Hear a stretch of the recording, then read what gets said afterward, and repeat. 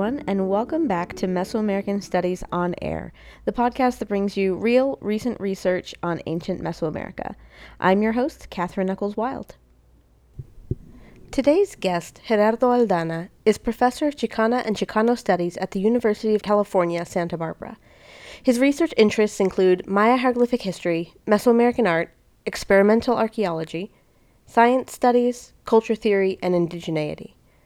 For today's episode, I invited Professor Aldana to share with us a little about his newest book called Calculating Brilliance, an intellectual history of Mayan astronomy at Chichen Itza. All right. Well, first of all, Gerardo, I can't thank you enough for taking the time out of your busy schedule to sit and talk with me about this new book that you've written, Calculating Brilliance. I'm really excited to hear more about it, and I know that our listeners are as well. This is a really hot topic for all of us here in the community. But I guess I wanted to just open the floor to you at the beginning and let you explain a little bit about what this book is about, what brought you to the topic, and yeah, just a general introduction for those of us who are hearing about this book for the first time. Thank you, Catherine. Thank you so much for the invitation. I was struck when I came across your bio or your website or something, and it said that there really are not any Mesoamerican podcasts. And how insane is that? So it's Absolutely wonderful that insane. you're filling the void. It's wonderful that you're filling the void and doing it with very provocative content, so that I've seen so far. Hopefully, folks will find this interesting as well.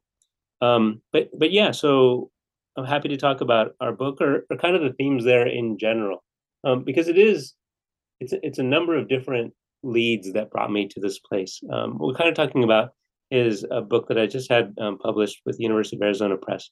It's called Calculating Brilliance, and it's really supposed to be kind of a double entendre there, right? So on the one hand, it's calculating brilliance because they're looking at the stars, and so it's like the brilliance of the stars that they're trying to compute the patterns of.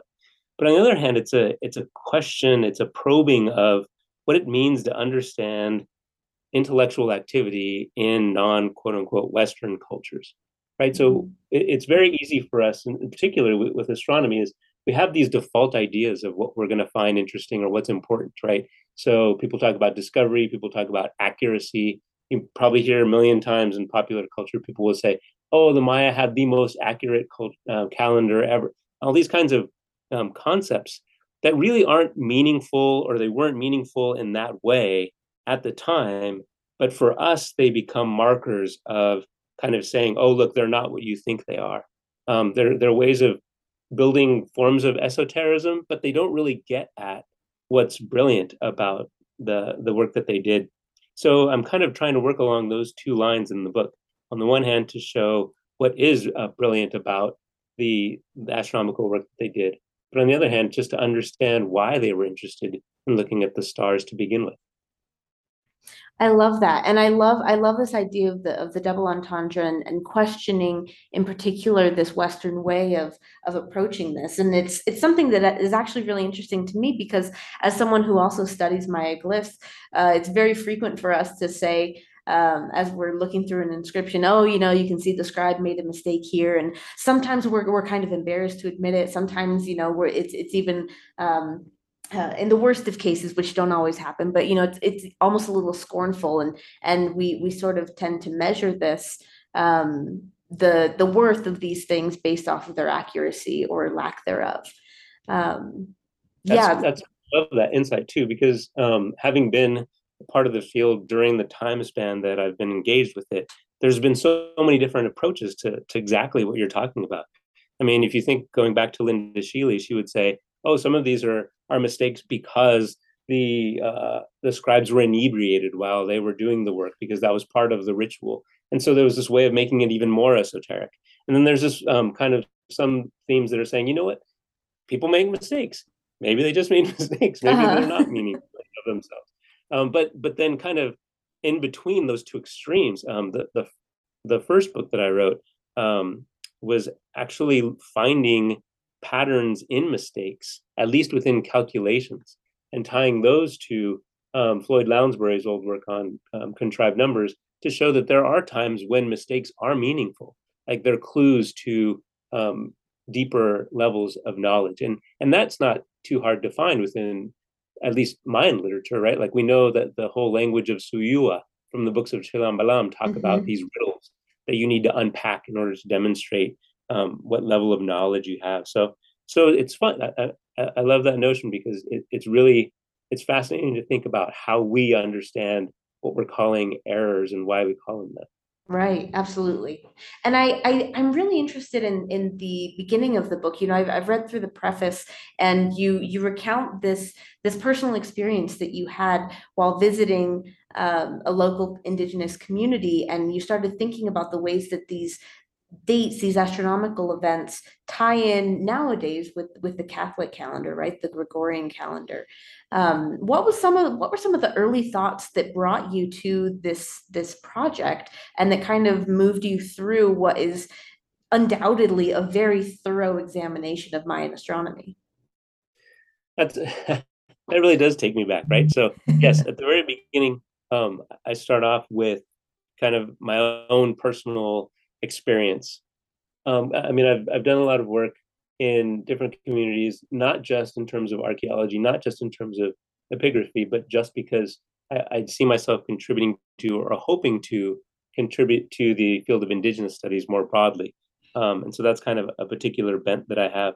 But there's kind of two things going on there. On the one hand, what I'm trying to do with the book is I'm trying to get away from the kind of archaeological stance of explaining cultures, right? Like this is what they were doing and this is why kind of sense. And often when you look at an archaeological text or an anthropological text, it's almost as though we see European and American scholars kind of doing this discovery, doing this unpacking, and oftentimes they're even hidden. It's not their individuality that brought them to a given argument.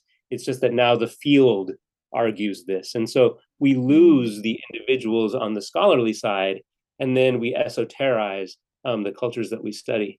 And what I'm trying to do in this book is I'm trying to demonstrate that my voice is just one amongst many. So you have scholars and you have their individual contributions. So I try to spend some time placing Ernst Forstermann in his context in Germany when he first comes across the Dresden Codex and makes the interventions that he makes. I try to go back and I unpack the history of this one guy who's fascinating, Sam Rubin, who was critical to the development of radiocarbon dating, right, at a physics Mhm. level, and show who he was and what happened to him because it's all of these people who really are in conversation with one another. And then we're saying, yes, there's a conversation on our side. There are also conversations going on the indigenous side within the Mayan communities themselves. There isn't just one Maya astronomy. There's all kinds of competing astronomies because each community was doing it differently. So let's look at this overall text as a series of voices interacting with one another. And I'm implicated in that too, right? I can't say that now I'm standing outside of this and I'm describing this as an objective observer. No, I'm part of it. I am the author of this text, however it came out. And so I'm putting myself amongst those voices. So, on the one hand, that's one of the reasons why I start off the book with that story of traveling in Oaxaca. Yeah, and I love the way that that sort of sets the stage for what you describe as this multivocal experience through Maya astronomy.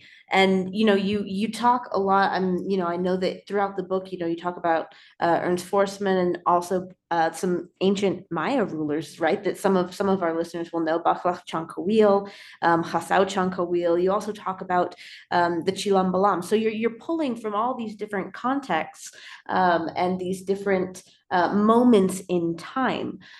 So, what was the process like for you gathering and following all of these different threads to weave together a singular, cohesive book?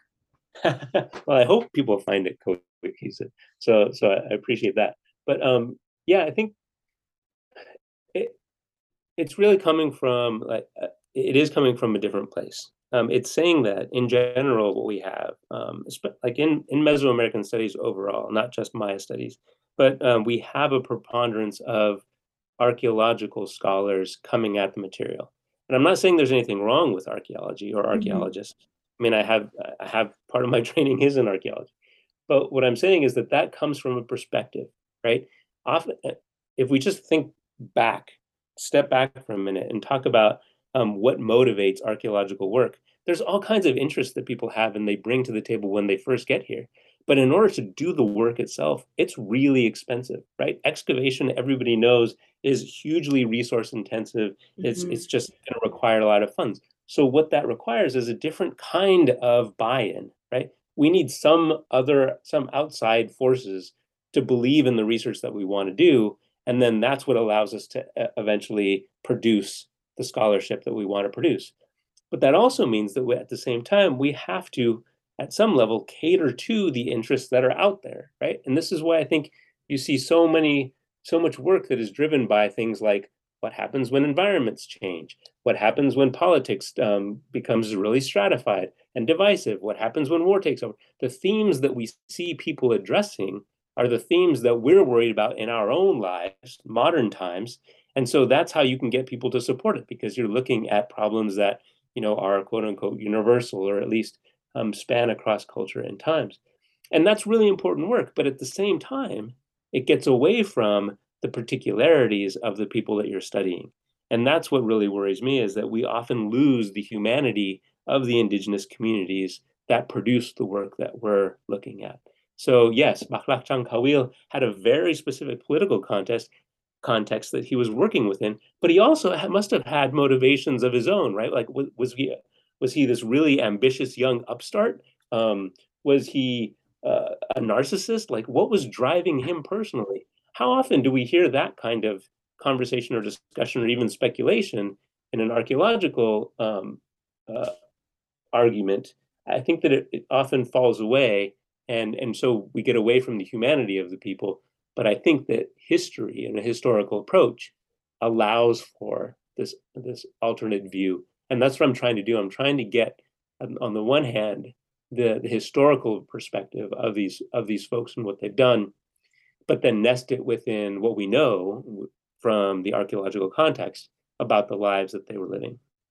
Yeah, and I love that because it reminds me of something that I personally found really attractive when I read Linda Shuli's Forest of Kings, which was that, she did something along these lines where, she wrote about, she and her co-authors obviously wrote about what we know about these rulers, and then sort of created a sort of quasi narrative that kind of brings to life the people that we're talking about. And I know that, I don't have to explain this to you because I know that you know it, but I think that it's important to recognize that there is sometimes a danger, right, in creating these narratives, um, when we don't, when we have to admit that there is, uh, there's a large percentage of the narrative that is us filling in the blanks. And so I'd love to learn more about and ask you about the process for, someone like you, like me, modern day people, who are not classic Maya or post-classic Maya people. How can we go about adding the humanity into these narratives and to these ancient realities without superimposing our own modern and Western beliefs onto that narrative? Yeah, that is a brilliant question, and it was definitely something that came up as a concern, rightfully so, when Sheely and Friedel came out with Forest of Kings. Even questions about so A Code of Kings with Sheely and Matthews was very much less so relying on that notion that you could kind of invent scenarios. I think there's a lot of things going on here, and I think we could spend all kinds of time just talking about this. But I do think we have to kind of temper this on two levels. On the one hand, we're thinking about what was known in the 80s and early 90s when folks were writing those texts, right? Mm-hmm. So Sheely's known, she called herself an edge walker, right? She was interested in pushing the field more than she was interested in making sure that she was accurate with representations. And she's also known to have had kind of an interest in esoterizing. So I wouldn't say that we would go to read those texts as history, right? Mm-hmm. We would read those texts as an art historian engaged in archaeology, speculating about certain contexts.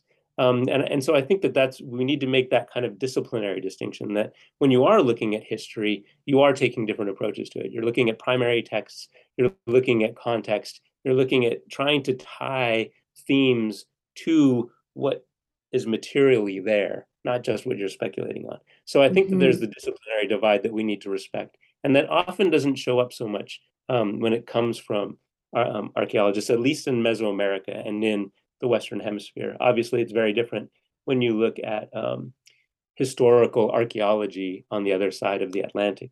But I think that on the one hand, yes, there's a real concern with danger with our just imposing whatever it is we want to impart on these ancient communities. But I think there's another side to this too, right? Which is that yes, we do have texts that we can read now. We do have authorship. We do have motivation. We do have context.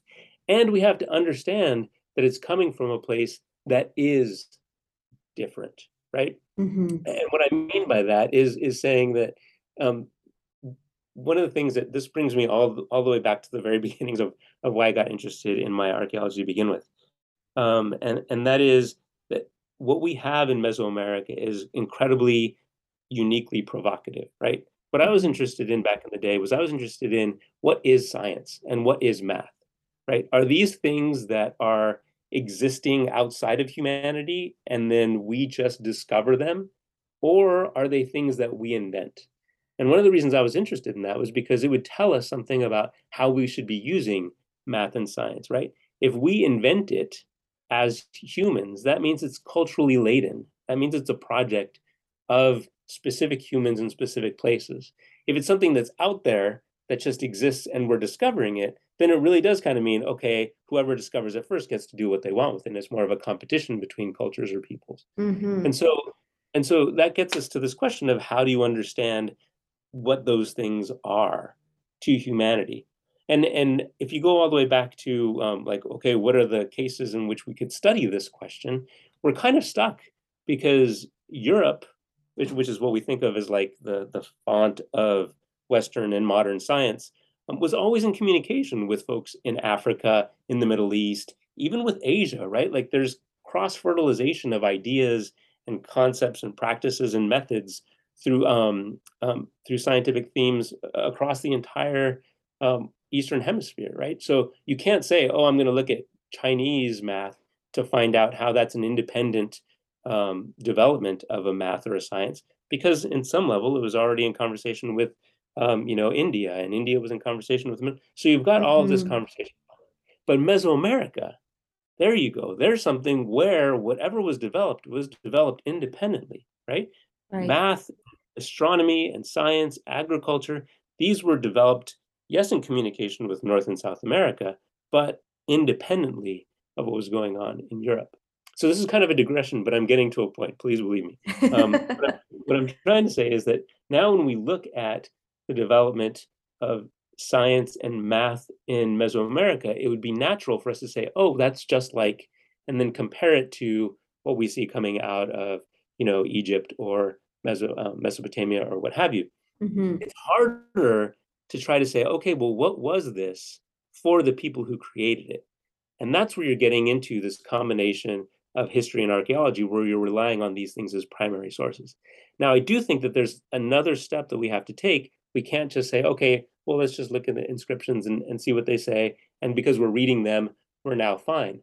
Because as you know, as an epigrapher, the interpretation of text is very different from the ability to read the text, right? Like you can say, Right. I know what this word is, but the word itself changes in its meaning relative to the rest of the sentence, and the rest of the sentence relative to the paragraph, and the paragraph relative to the monument that it's on, right? All of these contexts are very important to take into account. And on top of that, there's the problem of language, right? Mm-hmm. These languages do not necessarily construct meaning in the same way that Indo-European languages construct meaning. Um, I was recently at a conference and I had an audience member refer to me as an anti-Shakespeare. And the reason he said that was because what I was arguing is that if you look at Mayan languages, they do not use the copulative form of to be the way European languages do, right? So on the Mm-hmm. one hand, you're like, okay, whatever. So to be, you can find ways of getting around it, and you can still say similar things without using the verb to be. At the same time, the verb to be is so powerful in terms of Judeo-Christian philosophy, religion, and everything that comes after it, right? Mm. Like that notion of to be automatically creates binary oppositions, and binary oppositions become the basis of creating meaning. And there's indigenous scholars from North and South America who have argued that binary opposition is not an indigenous form of thought. There are oppositions, there are binaries, but they're not totalizing in the way that Judeo-Christian thought would have us, or even our own language, our English and Spanish or French, Mm-hmm. even the way they construct meaning. So then what we end up with is we're looking at a language that constructs meaning differently, and they're writing about things in different ways than we would normally write them. Your own research on the concept of deceive tells us something about how representation of knowledge is different in indigenous communities than it was in Europe at the same time. So there's all of these layers that you have to address in order to get at meaning and get at intent. And I think that that's where things get really complicated, but also really intellectually stimulating. Yeah, and I think that it's in that complexity, right, that we're able to really bring the humanity of these moments to the forefront. Yes, because you're talking about choice, right? Mm-hmm. You have to get to the point where you're asking about what choices people were making. And if you're looking at their choices, then you're looking at who they were and what moved them to make such choices. And really, that gets us all, believe it or not, that gets us all the way back to one of the central themes in this book. What I mean, accidentally fell upon was that there was a choice that really framed so much of the astronomy that we now understand to be in the Venus table of the Dresden Codex. Mm. So tell me a little bit about that. Tell me about some of these conclusions that you've come to in the book revolving around this idea of choice. Okay, good. So it really wasn't supposed to be that. Uh-huh. Honestly, when I started this project, I had come off of some work on the calendar correlation, and that got me back thinking about the Venus table. When I was in grad school, I was I mean, I could not be more convinced that if there was anything we knew about Mayan astronomy, it was how the Venus table works, right? That seemed Mhm. to me, this is ironclad. So you understand, you study it to understand what's already been learned about it. And then lo and behold, 2009, 2010, I realized that there are a couple of assumptions that are built into the interpretation of the Dresden Codex Venus table that were questionable. It Mhm. seemed to me that what was happening was there had been a trajectory created by Eric Thompson that basically took the interpretation of the Venus table and made it subservient to the calendar correlation itself. So it was no longer that you were able to study the Venus table by itself as a thing. You had to understand it relative to this larger problem of correlating astronomies and calendars between European calendars and Mesoamerican calendars. And that seemed to me like this is too cumbersome. Why would you do that, right? Let's Mhm. try to keep things simple. Let's just look at what's written and see if we can understand it on that level. And so at first it was like, okay, all I'm going to do is I'm going to explain a different approach to looking at the Venus table. And that's what the book was supposed to be about. And then I realized, oh, when you actually look at the words, you don't just think about it in terms of astronomy. When you look at the words, there's a text here that's very rich that allows us to interpret what they're using this Venus table for. It's not Mm. just to see where Venus is. There's an argument here for ritual activity in which you're taking these really beautiful and complex ceramic effigy incensarios that we see in the Terminal Classic and in the early post-classic. And you're taking these incensarios and you're rotating them for public view around the top of the caracol structure, Mm. the Tikal at Chichen Itza. So what we're seeing here is not just an abstract scientific text. It's not a technical manual. It's actually an engagement with the public. And that got me really excited because then you're actually seeing people interacting around the Venus table, not just people counting days between different observable periods in this planet's motion. So it becomes in a sense, to use the analogy, a sort of liturgy calendar. Mm, yeah, I mean, and that's the thing, right? I think that's the other side of what's really exciting about taking a historical approach to Mayan astronomy as opposed to what we often refer to as an archaeoastronomy approach. Hmm. If we take an historical approach, then we're learning from other histories and other contexts. And we often like to say, oh, Copernicus, look at this is brilliant abstract geometrical thought, but he was working on Easter, right? Like he was trying to figure out when how do we predict when Easter will show up? Like these are the kinds of questions that he had that drove him to get to the point where he creates this alternate representation of the solar system.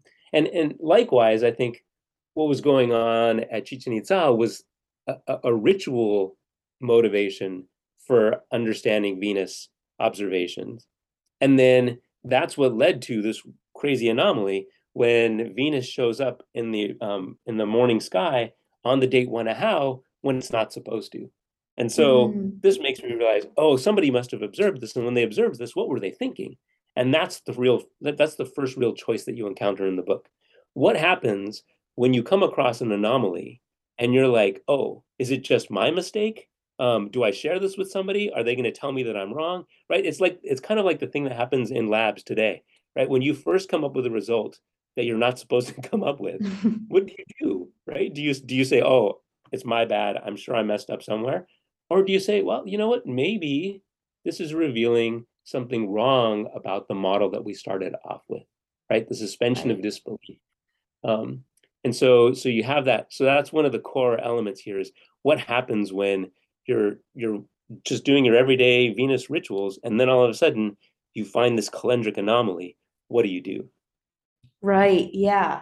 And I think that's so interesting because, and maybe this isn't surprising to you, but it really does pull me back to this idea of the common thread of humanity linking all these different stories, right? And these different moments in time.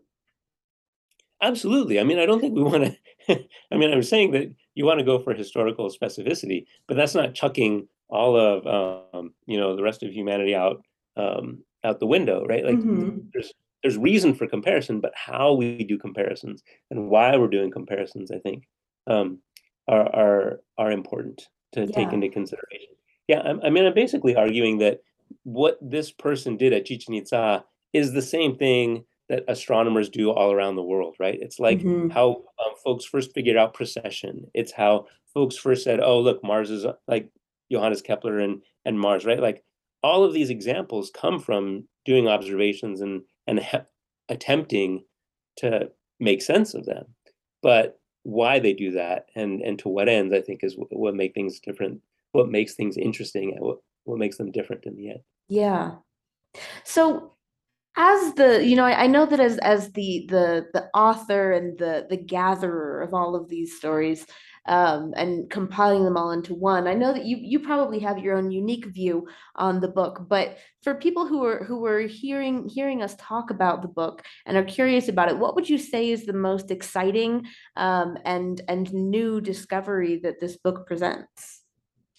That's a great question. I kind of I've struggled with that. I think, but for me, I would suggest that it's the role of Quetzalcoatl and Kukulkan in the narrative. Um, when I was close to finishing the book, I thought I was close to finishing the book. I had all the chapters except for one half of one chapter, all at least thoroughly drafted. But I was waiting on this one half of one chapter because that was going to be the connection to Quetzalcoatl, right? That was going to be like, oh, Hmm. we all know from Central Mexican sources that Quetzalcoatl is connected to Venus. And we know that Kukulkan is connected to Quetzalcoatl. But why doesn't it show up in the Venus table? Why is there no reference to Kukulkan or Quetzalcoatl? And so I figured it's going to be very easy. I'll just kind of throw in a few paragraphs about how at some point after the Venus table is constructed, Quetzalcoatl becomes important. Hmm. And so that's why I thought it was only going to be half of a chapter.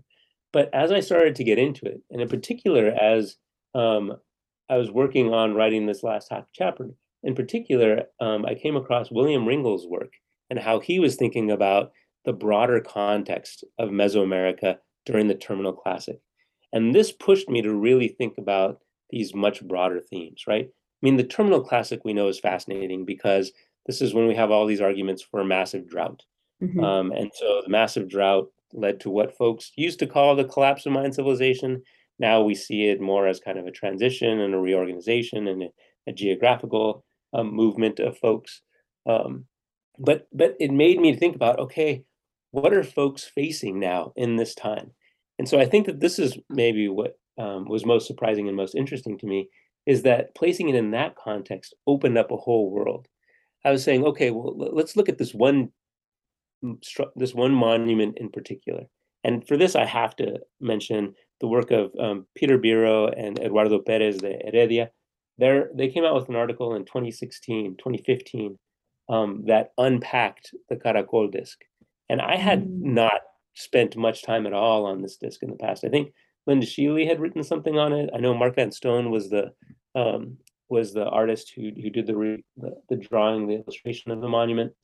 But when I came across that, it blew me away, because they're on the one hand describing the imagery and on the other reading the text. And when they're reading the text, they're saying, look, it's not just referring to this is where we get the name Tziknal for the Caracol itself. It's not just naming Tziknal, it's also referring to the folks who show up at this ceremony. And the folks are coming from far away.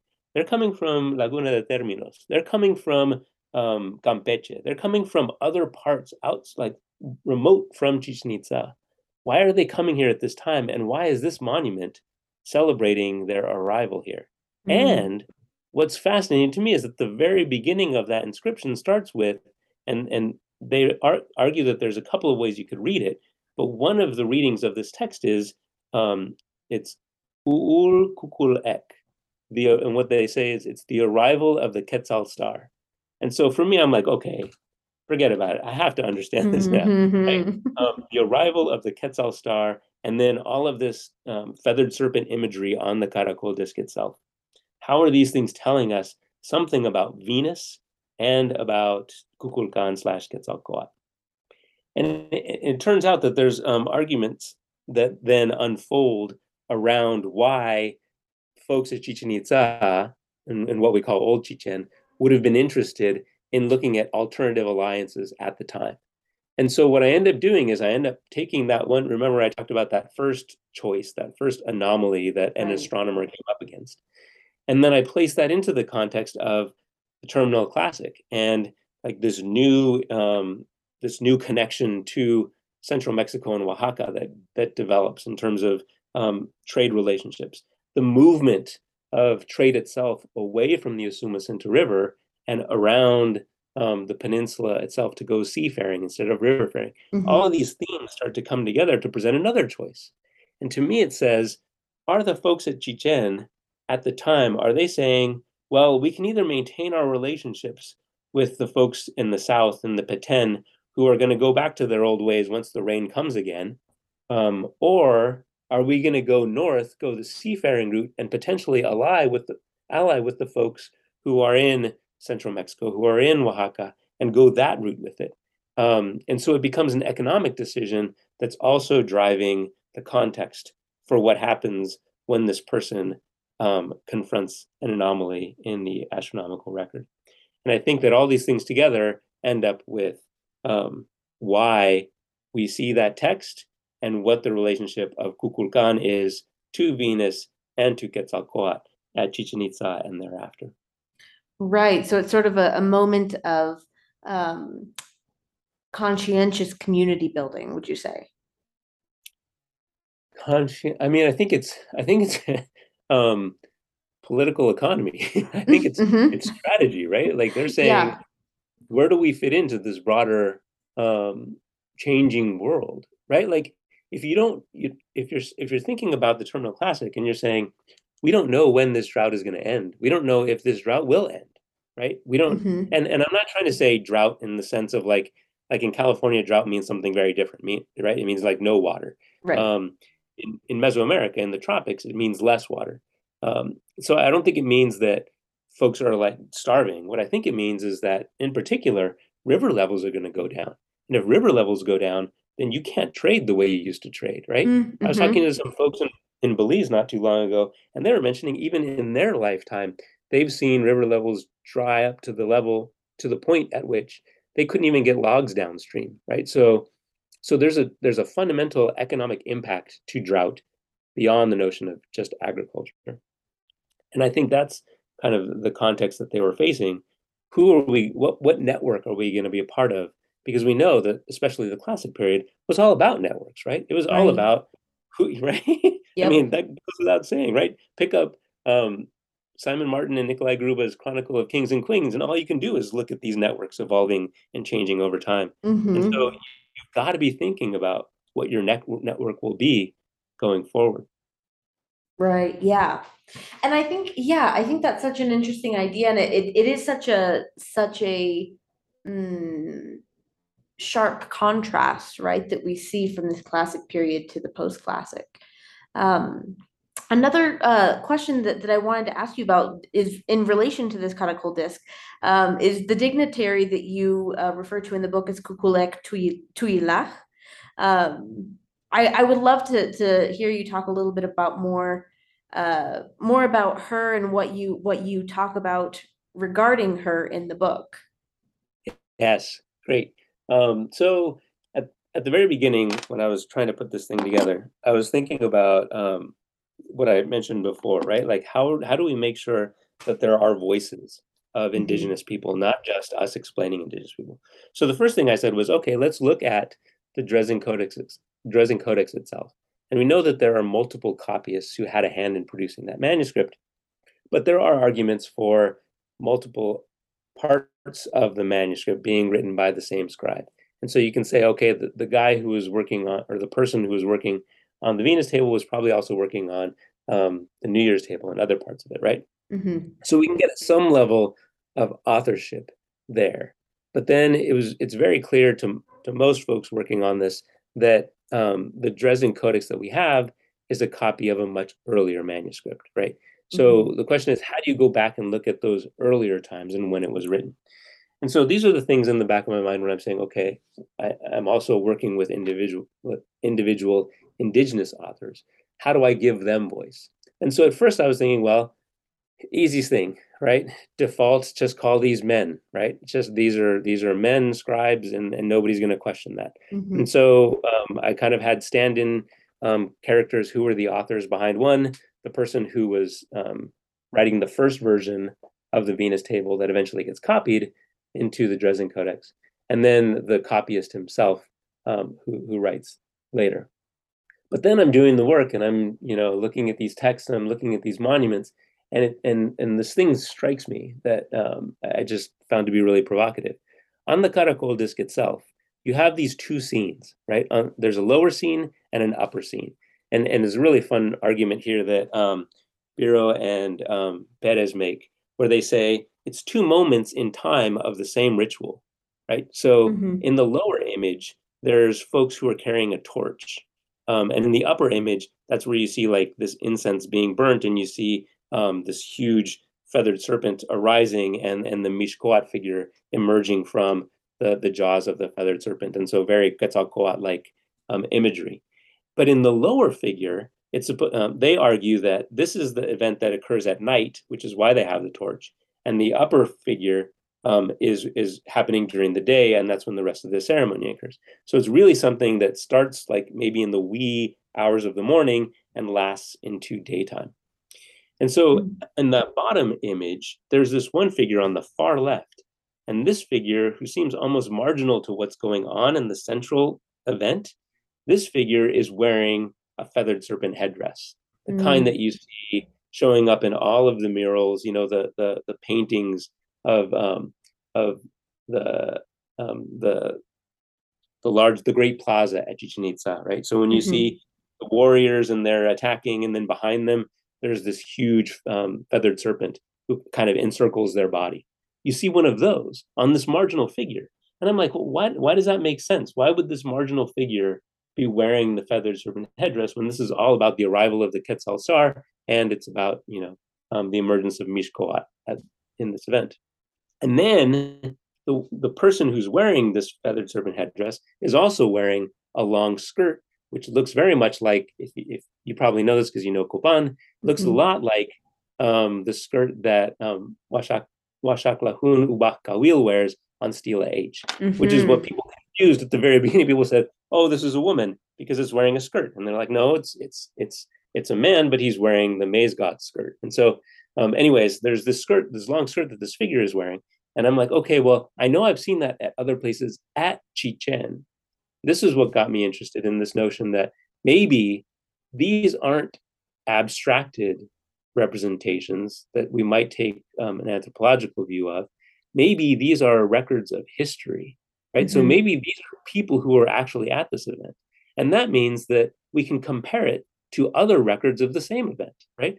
There's another event in the lower temple of the Jaguar in the ball court that represents almost the same central theme, but it's much huger, right? Like there's stacks Mm. upon stacks of images in this procession that all occurred at the same time. It's like they were saying, "Yeah, we carved that scene a long time ago, and now we're really going to show you what happened because now we went full on in this direction, and we've bought into this whole approach to Quetzalcoatl and Kukulkan, and now we're going to represent the grandeur of the whole thing." And you find somebody wearing a similar dress in that also in a marginal position. But in that position, it's clearly a woman because you can see they've taken the time to carve her nude chest. You can see her breasts on that. Mm-hmm. So I'm like, wait a second. Is it possible that this person here in this image is historically the same person as this image? And then you look around Chichen and you find, oh, there are a number of other representations of women wearing similar dresses, and they're all shown as depicted as women around the columns at Chichen Itza. And so at that point, I'm like, I'm forcing myself to not argue that this is a woman. you know, Right. and that hit me with like, well, hold on a second. Why am I doing that? Like, what are the biases in my head saying that I should default towards a man, right? We know that there were female artists and even, like rulers in Kuhulahaula in during the classic period. We Mm-hmm. Yes, there were fewer of them, but they did show up there. So why am I going out of my way to represent this as a man astronomer as opposed to a woman astronomer? And that's when I decided, let's just go with it, and see what happens. And and that's where I left it. Yeah, and I love it because it does bring us back into this context where, we're starting to, I say starting, but we're at a point now where we know so much more about the political and social life of individuals. And so I think, I know that recently we've had books published about the classic Maya, right? Where Stephen Houston wrote about Maya universe carved in stone, and it was all focused on the work of one specific scribe that we've been able to identify by name. And, it's, I feel like this is part of a large movement where we are starting to see the individual among the larger cultural context. I love that you bring that up because the way I see it, it's not necessarily new. It's a theme that's been there, but it's been underutilized, right? So if you Mm-hmm. go back and you look at Linda Sheely's students, right? Not necessarily Linda Sheely's work herself, but if you look at Matthew Looper, right, and what he Right. did at Quibua, right, he basically went and he said, let's look at these individuals and let's look at these Kuhulahausen, what they did as individuals. Elizabeth Newsom did the same thing when she was looking at Copan. I Mm-hmm. actually tried to do the same thing with my first book, and I was talking about Khan Balam and his approach to patronizing astronomy at the end of the 13th, what we call Khatun or Winnie Kab, right? So there has been a theme of work that has started with the individual and then explored um, the context around them, but it's really come more from an art historical trajectory than it has from the archaeological trajectory. Right. So yeah. Yeah, no, and I love that this book continues that theme and brings in, more possibilities. So yeah, I really appreciate you, leaning into that and sort of, stepping into the questioning and wondering about these biases that we generally have, right? And I think that, it can, again, as an educator, it can only be useful, right? Because we Yes. want to think about these things. We want to problematize these things. Maybe folks aren't going to buy my argument, but that's totally fine, right? At least they're trying to consider what it might mean, what it would take to make this kind of argument, what I've left out of the argument, why they protest in the first place. I mean, all of those are productive questions. What really kind of changed my approach to a lot of my work over the years has been, I mean, kind of it's fundamental to epigraphy, right? It's coming out of linguistics. It's Mm-hmm. saying you don't have to be there's no right that you get to, right? The history is this way, right? It's not that you're ever going to get the right answer. It's not like math in that way. What you're looking for are those mechanisms that are productive, right? So Mm-hmm. when you come to an interpretation of a verb and it answers your question, and you're like, okay, great, now I've solved this problem. But you shouldn't stop there. You should say, well, what does this say about other places in which this verb is used? Is it productive in understanding those, or have I reached a dead end? And I think that that approach, right, saying, is it productive? Is this intervention a productive one? Is it generative of other possibilities, or is it a dead end? To me, that's been more the driving force. And I think that that is the role that Kukulektu is playing in this text, right? I, I I'm convinced, I'm like, yes, this is a woman and she did this and this is cool. This is really cool. But I think that it's also productive for the field for us to be thinking about what happens when we look at women's agency in ancient Mesoamerica. Absolutely. Yeah, I absolutely agree. Well, this has been such a productive conversation, and I can't wait to get my hands on a copy of the book to read through more of it.